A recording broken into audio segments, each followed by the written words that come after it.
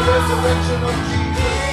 And the Bible says that you breathe upon them and they were filled with the Holy Ghost and with fire.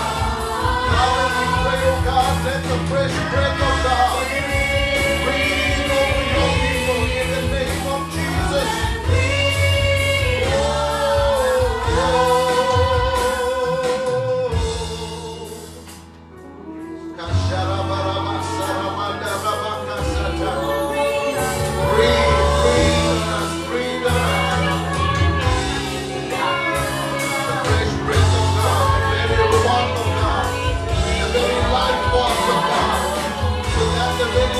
Of the Father will be seen in us.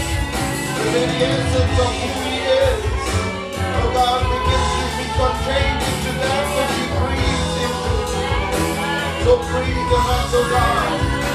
Fresh anointing, fresh power, fresh grace. We love you, Lord. We love you, Lord. We love you, Lord. Father, we just thank you, God, for this evening, that we can be gathered in your presence. We declare that surely the presence of the Lord is in this place. And so, Father, we ask, oh God, that you would minister. Send ministering angels, oh God, with cloven tongues of fire. Oh God, let it rest upon the lives of your people. Today, oh God, we declare that healings will take place. We declare that breakthroughs will take place. We declare, oh God, that deliverance will take place. We just thank you, oh God, that there will be a fresh anointing upon your people, oh God. Release a new time. Release a new outpouring of the Spirit of God. Oh God, just release the fire of God upon your people in the name of Jesus. We declare that you are the God. You are a great and awesome and mighty God. You are a faithful God. Just pour out your Spirit, oh God. You said in the last days you will pour out your Spirit upon all flesh, oh God. Old men will dream dreams. Young men will see visions, oh God. Upon your daughters and your handmaidens, they will begin to prophesy. We declare, oh God, let there be an outpouring. Let there be an awakening. Let there be a stirring. Oh God, let there be an igniting. Oh God, of the church and of the body of Christ. Oh God, wherever your people are today. Oh God, let your Spirit of God just come upon them. We bless you, Lord. We honor you today. And so, Lord, we declare an open heaven over this house and over the lives of your people, everyone that is watching.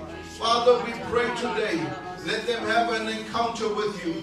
We declare today, oh God, may your Spirit just be poured out upon your people afresh and anew. We declare, oh God, that you will just show up, oh God. And we pray, oh God, like even as Jacob, as he began to sleep, oh God, and as he sees the vision of angels ascending and angels descending, I pray in this hour, all over wherever the church and the body of Christ meets, oh God, let there be divine visitations. Let there be divine visitation in the name of Jesus. Oh God, with angels descending, oh God, bringing, oh God, truths, bringing, oh God, fresh revelation, bringing, oh God, gifts to men, oh God. We pray today in the name of Jesus for those that have been backslidden, those, oh God, who have walked away from you. We call them back into the kingdom in the name of Jesus. Oh God, that you are breaking up the fallow ground. Oh God, that you are causing, oh God, life and grace to be poured out over your people in Jesus' name. And so tonight as we stand in the gap, oh God, hear our prayers. Hear these praises from a grateful heart. We ask this in Jesus' name. Amen. Amen.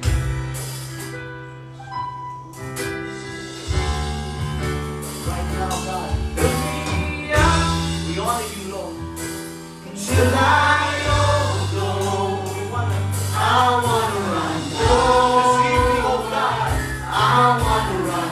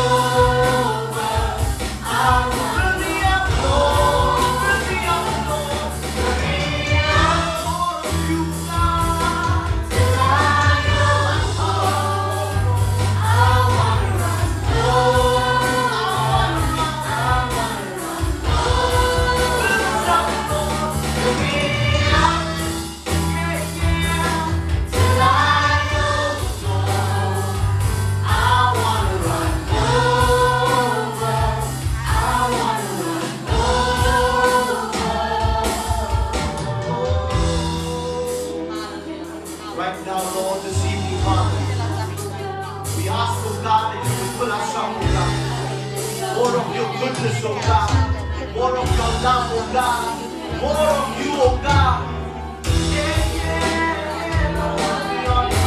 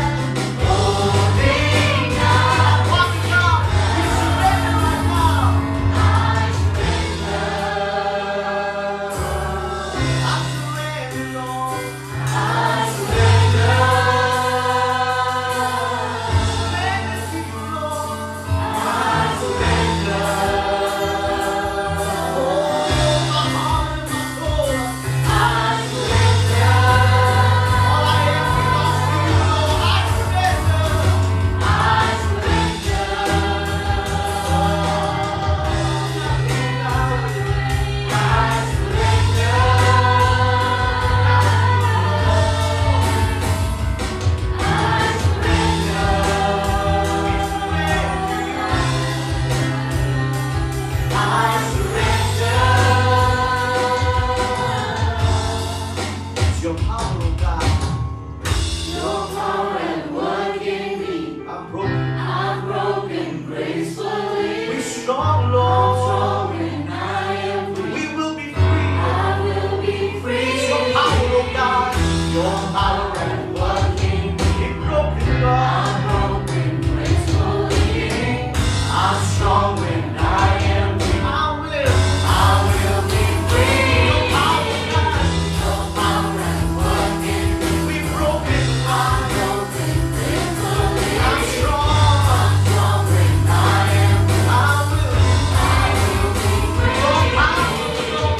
Your power at work in me. We're broken. I'm broken gracefully. I'm strong. Strong when I am weak. I will. I will be free. Hallelujah. Oh, free. It's your power that work, oh God. I will be free. right now, Lord. I will be free. Can we declare that one more time? It's your power right now. Oh, your power, Lord.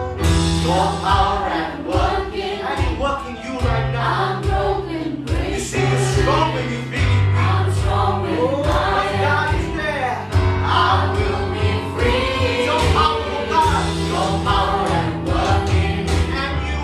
I'm broken Oh, gracefully. we are strong, oh God. Strong when I am And I know we'll be free. Yeah. free. Oh, Your power at work in me. we're broken, oh God.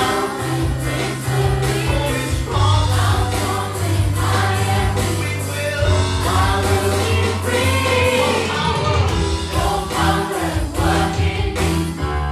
I'm broken gracefully. I'm gonna be strong. I'm strong when I am weak. Yeah. I will be free. Hallelujah. Yes, Lord. You've given us freedom this day. Freedom. Your word says, oh God, whom the Son of Man has set free is free indeed. And so, oh God, this evening as we come before you, we pray, oh God, over the lives of every one of your sons and your daughters. We pray, oh God, that may they experience the freedom of God. May they experience the power of God at work in their lives. Father, we thanking you right now. As we stand in the gap, oh God, for those, oh God, that are not well in body. Father, we are speaking healing in the name of Jesus. If you are here this evening and you are trusting God for a healing touch upon your life, you can just raise your hands before the Lord as a point of contact and say, Lord, here am I. I'm standing in the need of prayer. I'm standing in the need of healing. If you may be standing in the gap for a loved one or a family member, I want you to just stretch out your hand in faith, saying, God, I'm believing you that you are going to show up mightily in the life of my loved one right now, in the name of Jesus. Father, we give you praise. We know there is no distance with prayer. We know, oh God, that when they came to you, Father, they were healed in the self-same moment. Father, as Peter's mother would come before you, God, and even in that self-same moment, in that very moment, she was healed. I pray, oh God, an instantaneous healing in the name of Jesus.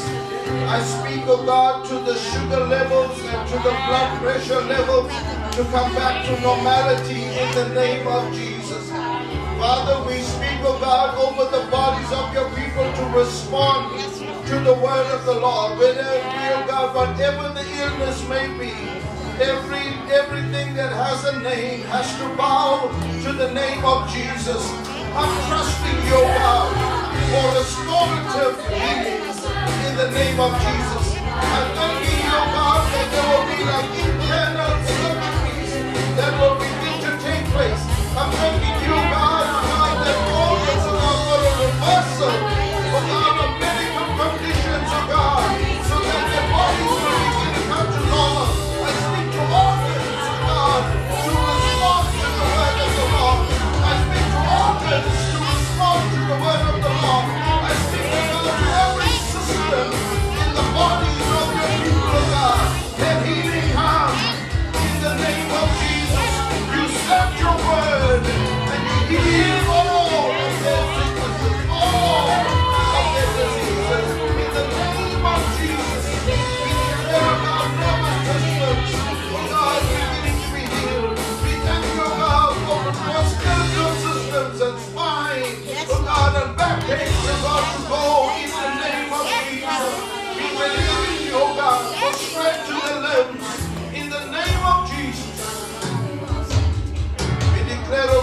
every infection to be dried up in the name of Jesus. We bring every baby before you. We thank you for healing over her body. In the name of Jesus.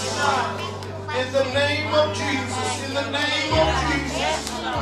We believe in you, God, that you are able to do exceedingly abundantly. Above all we can think, ask, or even imagine.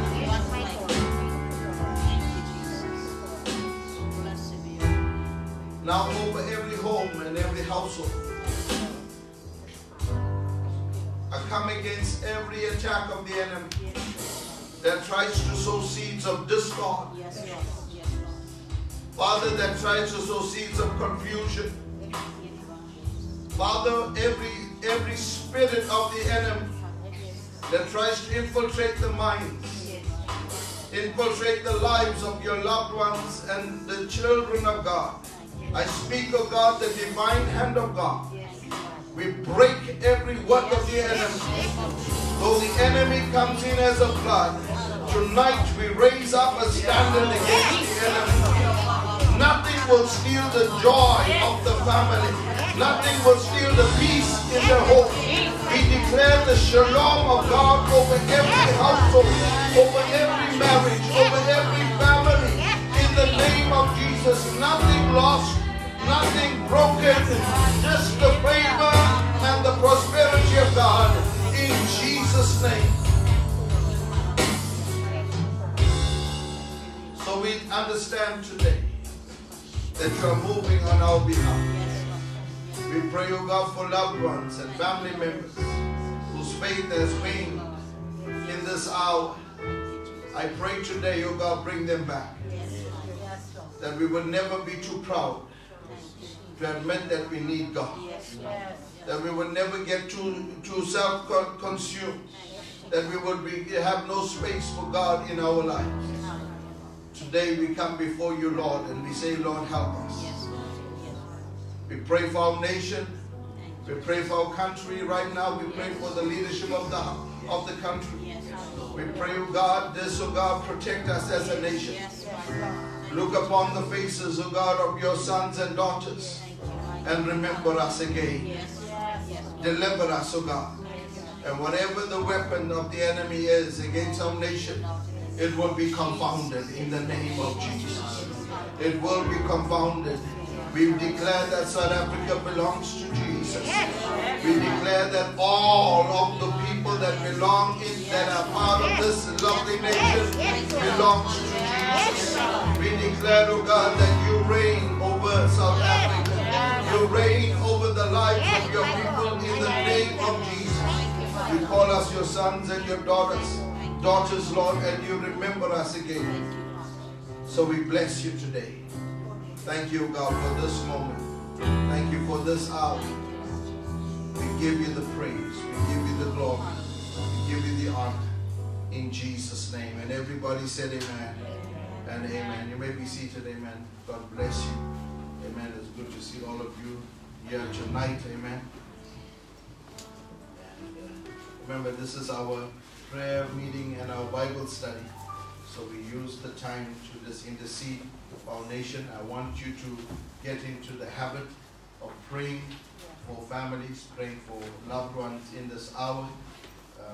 One of the greatest challenges right now is the challenge against the family and against the principles of our families. Amen.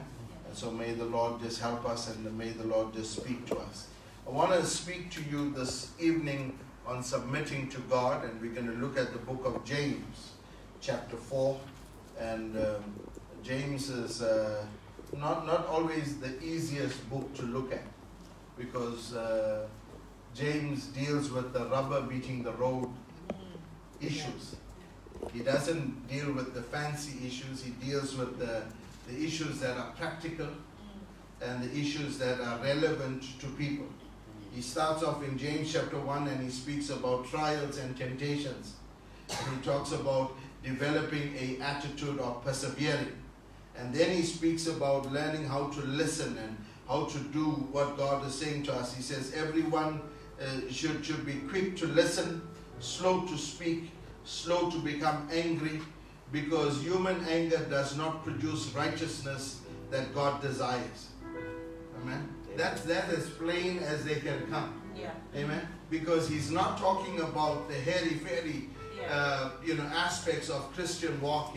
He's dealing with the aspects of how does this faith become practical? How does this faith become demonstrated in the way that we live? And he says we've got to bring our members under the subjection. Then he talks about favoritism, and he talks about that favoritism should be. He said in James chapter 2, he said, "My brothers and sisters, believers in the glorious Lord Jesus Christ, must not show favoritism." And he goes on to explain it. He says, don't look at the outward appearance of somebody and treat them differently because they wear good gold jewelry and they wear fine clothing. And then you look at someone that is filthy and dirty and you respond to them differently. He brings it to practical aspects that affects our lives. He's challenging, how do we make our faith practical? He comes to that place. Then he talks about faith and deeds. He says, what good is it, my brothers and sisters, if someone claims to have faith and has no deeds? Can such faith save them? Suppose a brother or a sister is without clothes and daily food. If one says to them, go in peace, keep warm and be well fed, but does nothing about their physical needs, what good is it? In the same way, faith itself, it is not accompanied by action, is dead. So he comes back, and a statement that is often quoted in church, faith without works is dead. So he comes in and he makes the statement, and he says, if you see a need, address it. Yeah. Then he comes in chapter 3 and he says, now tame your tongue. Amen. He comes there and he says, now understand that you need to control what you speak. He says, not many of you should become teachers, my fellow believers, because you know that he who teaches will be judged more strictly. We all stumble in ways. Anyone who is never at fault in what they say is perfect, able to keep their whole body in check. When you put bits into your mouth of horses, we make them to obey us. We can turn a whole animal, or we can take ships, for example, and he says you can steer them. But he comes in verses 6 of chapter 3, and he says the tongue also is a fire, the world of evil among the parts of the body. It corrupts the whole body. It sets the whole course of one's life. It sets itself on fire by hell. He talks in harsh terms. But James was one of those that challenged us. Now that you've received faith, now that you've received this glorious grace of God, you've received this salvation, how does it work out in our lives? He starts to challenge us, and then he talks about the two kinds of wisdom. He talks about the wisdom of the world and the wisdom that comes from heaven. And now we are coming in chapter 4, and that's where I want to speak to you today about in submitting yourself to God. So if you have your Bibles, let's look there. I'm going to read from the Amplified Version. It may look a little bit different from the screen, but I want to assure you there's certain emphasis that I want to bring to certain verses of Scripture. We're in verses 1. It says, what leads to the unending quarrels and conflicts among you? So he's bringing something in, and he says, what is the thing that brings conflict amongst us and brings quarrels amongst us? So he's saying, let's be real. There's some stuff that comes in and it causes division. It causes strife even within the body.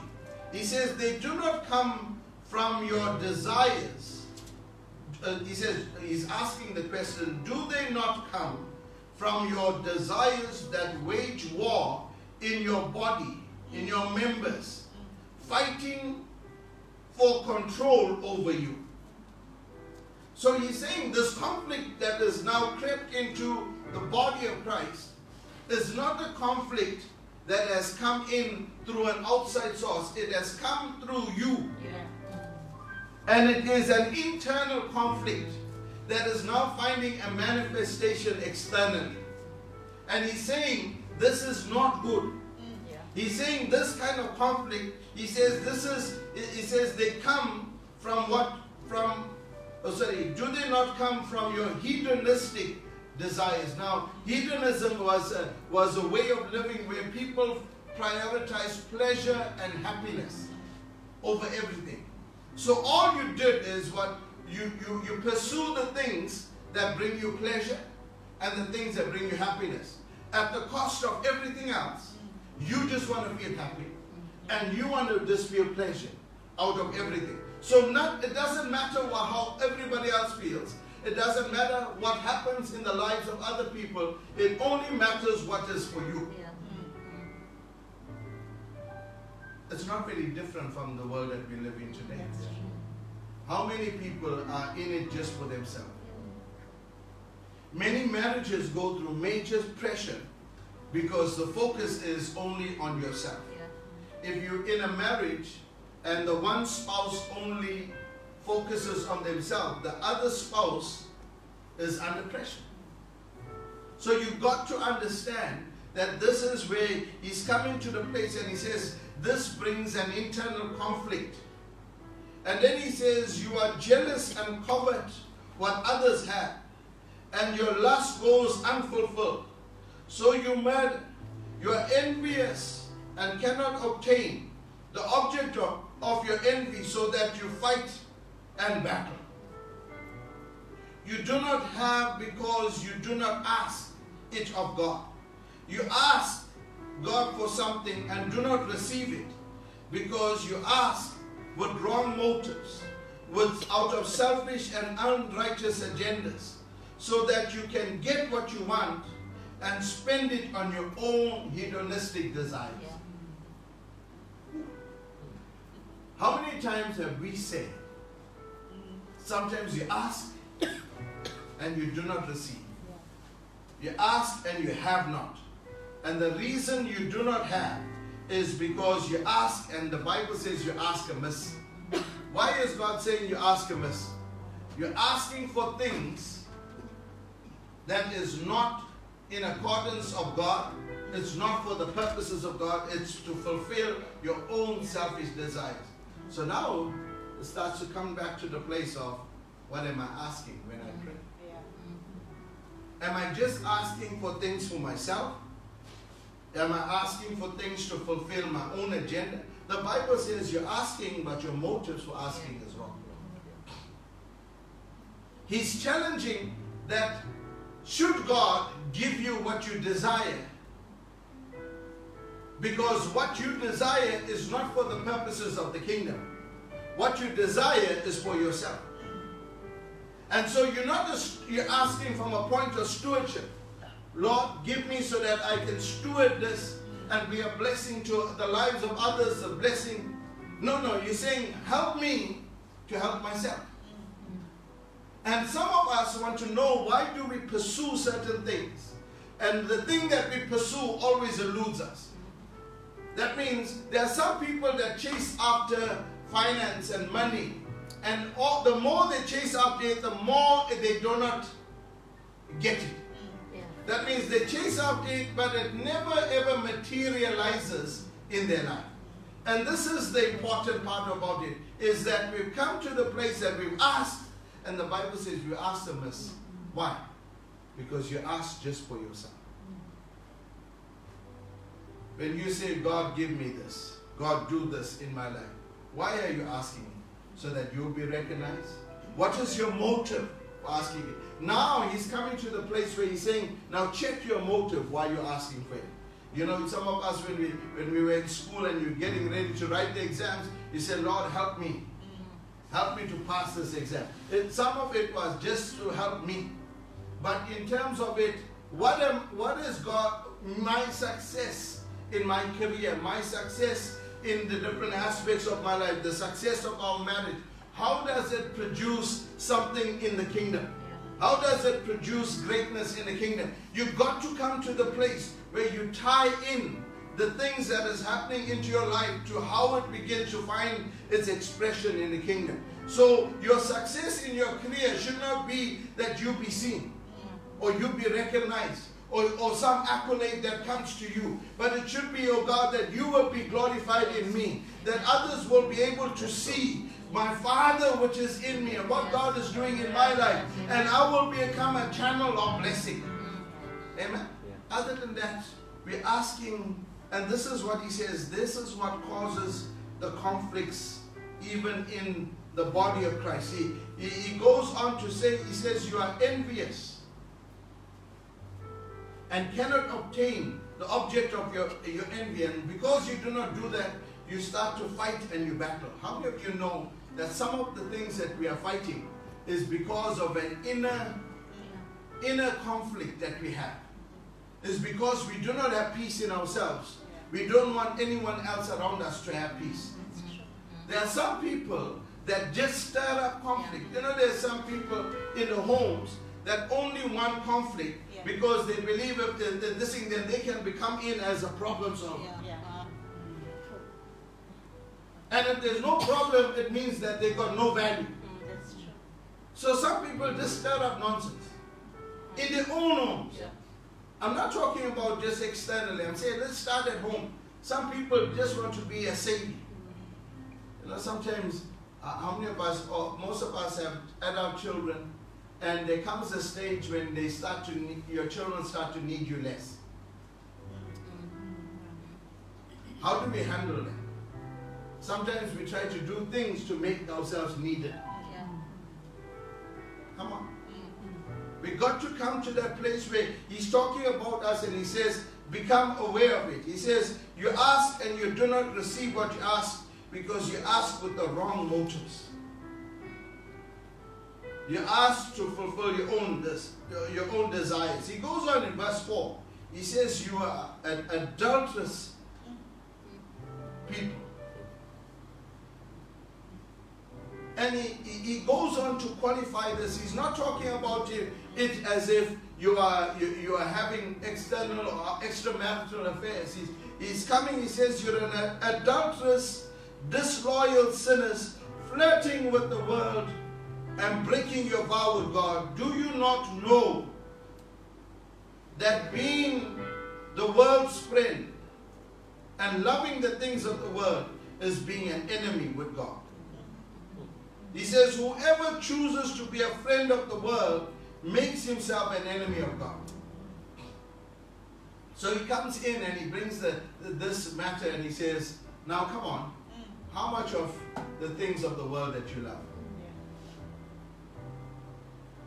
And he says, it's almost as if you are in an adulterous relationship with God. You're saying, I'm married to God.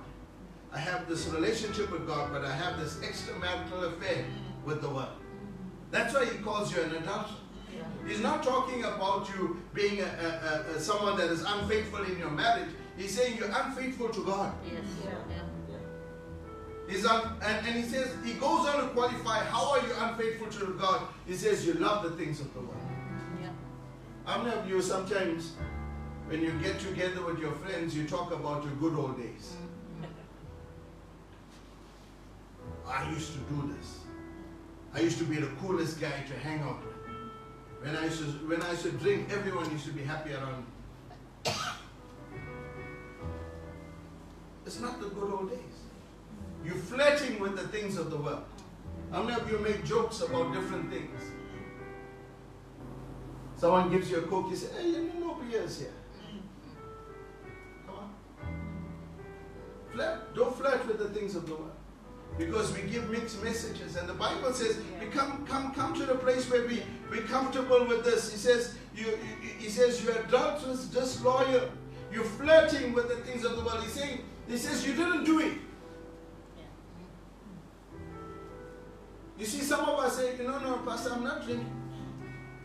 I'm not hanging out with my friends. I'm not doing this. But he says, you're flirting. You're saying how good that life is.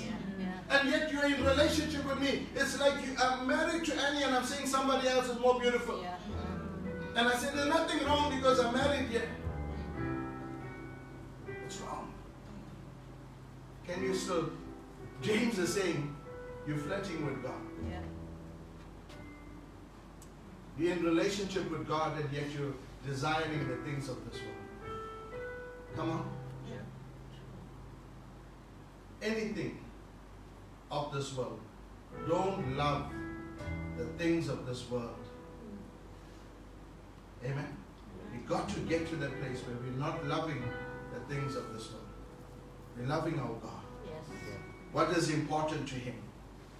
Come on. If we're going to come out of this pandemic, we must come out as better people. Yes. Amen. Things that we allow to slip and slide. Yeah. You know, the little sipping saints and, you know, a little bit here and a little bit there, and we do this when we're with friends and we do that when we're with other company. We, you know, come on. It's no longer tolerant. Yeah. Yeah. I'm going to give an account for my life. This joking and gesturing and telling rude jokes just because nobody else is around. I'm not doing it in church, I'm doing it elsewhere. Come on. The foolishness of this world, when it comes into our life, we got to challenge. Yes. We got to deal with this. Amen. You can have fun and be a Christian. Yeah. Amen. You can have fun and be a Christian. You don't have to stoop to the place where the things of the world, and don't get to the place where you are straddling the lines between whether the fact is whether you're a believer or you're not a believer. You've got to come to the place where you have to understand you yourself, every adult that is in this room, every adult that is listening to me has to give an account for their lives. And if you've got minor children, you're going to give an account for your children. So how you live your life before your children, you're going to give an account for that child. Whether that child has an ability to enjoy salvation because of your living. Come on. This is what's going to get us to the place. He begins to talk to us. He's saying you're praying, but you're asking amiss. That means your prayers are going unanswered. Yes. You want to know the secret between what causes your prayers not to be answered? The Bible says if I desire iniquity and sin in my heart, God will not hear me. Yeah. Come on. Yeah. Let's deal with the thing. And remember, this is not about public sins and there are certain extrovert things that we always identify and we always focus on. But there are certain things that are deep seated in our hearts. That God is saying to you, I judge the intents of your heart. Yes. Amen. God doesn't judge just your external things, that what you say and what you do. Let what you say, what you do, be the same person that you are. Yeah. Amen. Amen. Come to that place where we come before our God and understand that our God is holy. And the Bible says, be ye holy, for I am holy, saith the Lord. James is starting to challenge us, and he says to us, don't have this adulterous kind of relationship. It's almost similar to Joshua and Moses challenging the people. He says, if God be God, serve Him. We've got to come to that place where we begin to come before God. And He says, whoever chooses to be a friend of this world makes himself an enemy of God. So there's no gray area. Amen? There's no gray area. He says, verses 5, he says, or do you think that the scripture says there is no purpose, that a human spirit which He has made to dwell in us lusts with envy? He says He gives us more and more grace through the power of the Holy Spirit to defy sin. Therefore it says, God is opposed to the proud and the haughty, but He continuously gives the gift of grace to the humble who turn themselves away from self-righteousness. Then He goes in verse 7 and says, now submit to God. Submit to the authority of God. Resist the devil Stand firm against him and he will flee from you. Come close to God with a contrite heart and he will come close to you. Wash your hands, you sinners. Purify your unfaithful hearts, you double-minded people. Amen. He's coming to the place where he's saying, there's restoration for you. Yeah. God is just waiting for you. He said, yes, you messed up. Yes, you made some mistakes. But he says, God gives grace, the gift of grace to the humble. What is he saying? Don't become so proud in thinking that the way that you're thinking, the way that you're living is sufficient for you. Get to the place where you acknowledge this is not right. This is not for me. I want more. I want different. Come on, how many of you want more? Yes. How many of you want to experience open heavens over your life? When God begins to speak and when you begin to pray, God answers and God hears you and He responds to you. God responds to the humble. He says, but God is opposed to. Other versions of scripture, even the King James says, God hates the proud and the haughty, but He gives grace to the humble. That means to somebody that acknowledges, Lord, I've sinned, I've come short, I've messed up in this area. All of us have to continuously understand that there are areas of our lives that are continuously engaged. Me, myself included. There are some things that I have to come before God and say, is this about me? Is this about you? We have to come to that place where we come and they say, God, I humble myself before you. The Bible says when you submit to God and resist the devil. You submit to God and resist the devil. What does it mean to resist the devil? To stand firm against him. That means you have to say, devil, you have no hold over this area in my life. If you identify the area in your life that is left you exposed, say the devil has no access here. Amen? So you come to that place and he says you come before God. He says, be miserable, grieve, and verses 9, and weep over your sin. Let your foolish laughter be turned into mourning, and your joy to gloom. Humble yourselves with an attitude of repentance and insignificance in the presence of the Lord, and He will exalt you. He says you have to come to the place where you have to bring your body under the subjection and say, God, I need you in this area. What is He saying? He's saying there's a way out. If you recognize that your desires have not been in alignment to the word of the Lord, if you recognize that your actions have not been in alignment to the purposes of God, you have to do something to correct it. It's not just something about recognizing it. That's why He says submit to God and then resist the devil. That means you've got to do something about it. You got to do something about it. You got to come to the place where you're resisting the devil. How do you resist him? Like how Jesus did in the wilderness. He says, it is written, man shall not live by bread alone, but by every word that proceeds out of the mouth of God. It is written, He will give His angels charge concerning me. It is written, how do you resist the devil? You speak what God has already said over your life and what God has already meant over your life. This is how you begin. I want you to understand this, because we're coming into a place where we're saying, God, there's more accountability. You know, for someone that gets a second chance at living, you know, somebody had an illness and they recover from it. What happens? The first thing an illness does is it gives you a change of perspective. It also gives you a change of priorities. It tells you this is more important for me. And then what it requires of you? It requires of you to do something different from what you were doing before. That means if you know maybe my lifestyle contributed to my illness, what do? The first thing you do is start changing your lifestyle. Why? Because you're saying, I do not want to experience what I experienced before. Amen? As a church, God is giving us a second chance. Something that dropped in my spirit, and I was sharing with someone the other day, another man of God, and we were talking, and as we were talking, the Lord, you know, in the early 1900s, there was what we call the Azusa Street Revival that led to a great Pentecostal move. What we have today in terms of Pentecostal churches. And you know, you got mainline churches like your Anglican and your Catholic churches and whatever. And then you got Presbyterian churches, and then you got your Pentecostal churches. We have different denominations. You can have the AFM and have the Full Gospel Church and all of those things.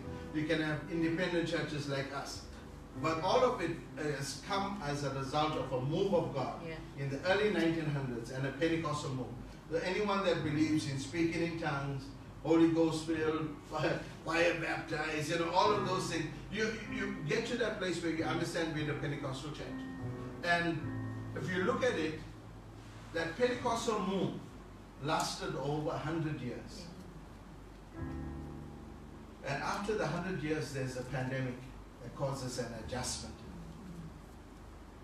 And I believe that we as the present day church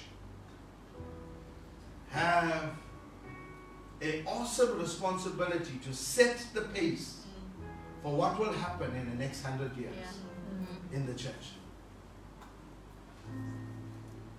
So there needs to come back to the place of holiness.